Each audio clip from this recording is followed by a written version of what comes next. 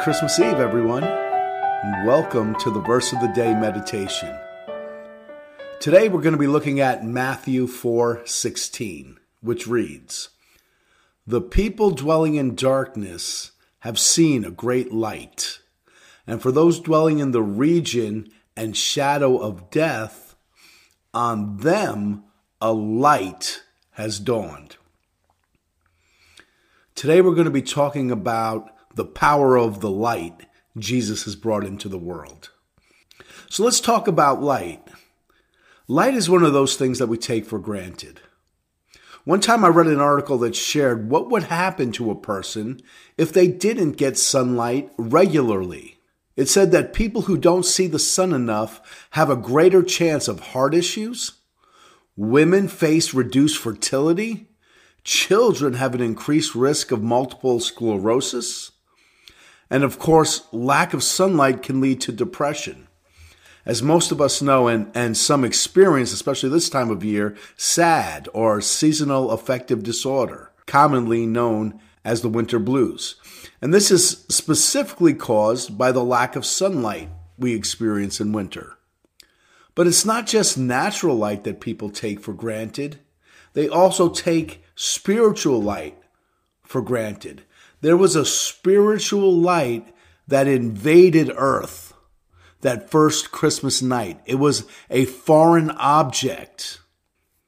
And it was something that mankind had not experienced since the fall of our race. So we have all observed that the world is getting darker. But the reason we notice that darkness is because we've had the light for a long time. But go back now 2,000 years and think about that time before Jesus. Until Jesus came, the world was entirely spiritually dark. The only semblance of light at the time was the nation of Israel. And unfortunately, they could not live up to their calling. But in the Bible, we find that God is light, and in him is no darkness. Then Jesus tells us that he is the light of the world.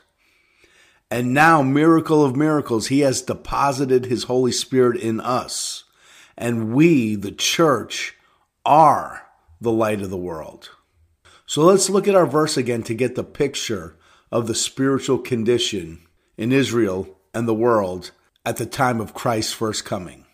"The people dwelling in darkness have seen a great light. And for those dwelling in the region and shadow of death, on them a light has dawned."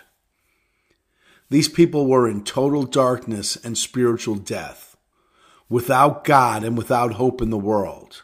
But like I said, when Jesus comes on the scene, he brings a foreign object with him, light.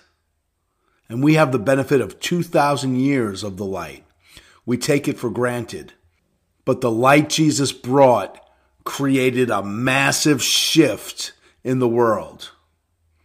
Human rights, women's rights, children's rights, and charity. History tells us these were practically non-existent before Jesus. Legalized slavery came to an end as a direct result of his teachings.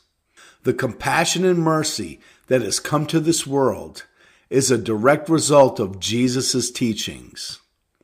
How different would things be if he had never been born? How different it would be if he didn't plant his church in the world?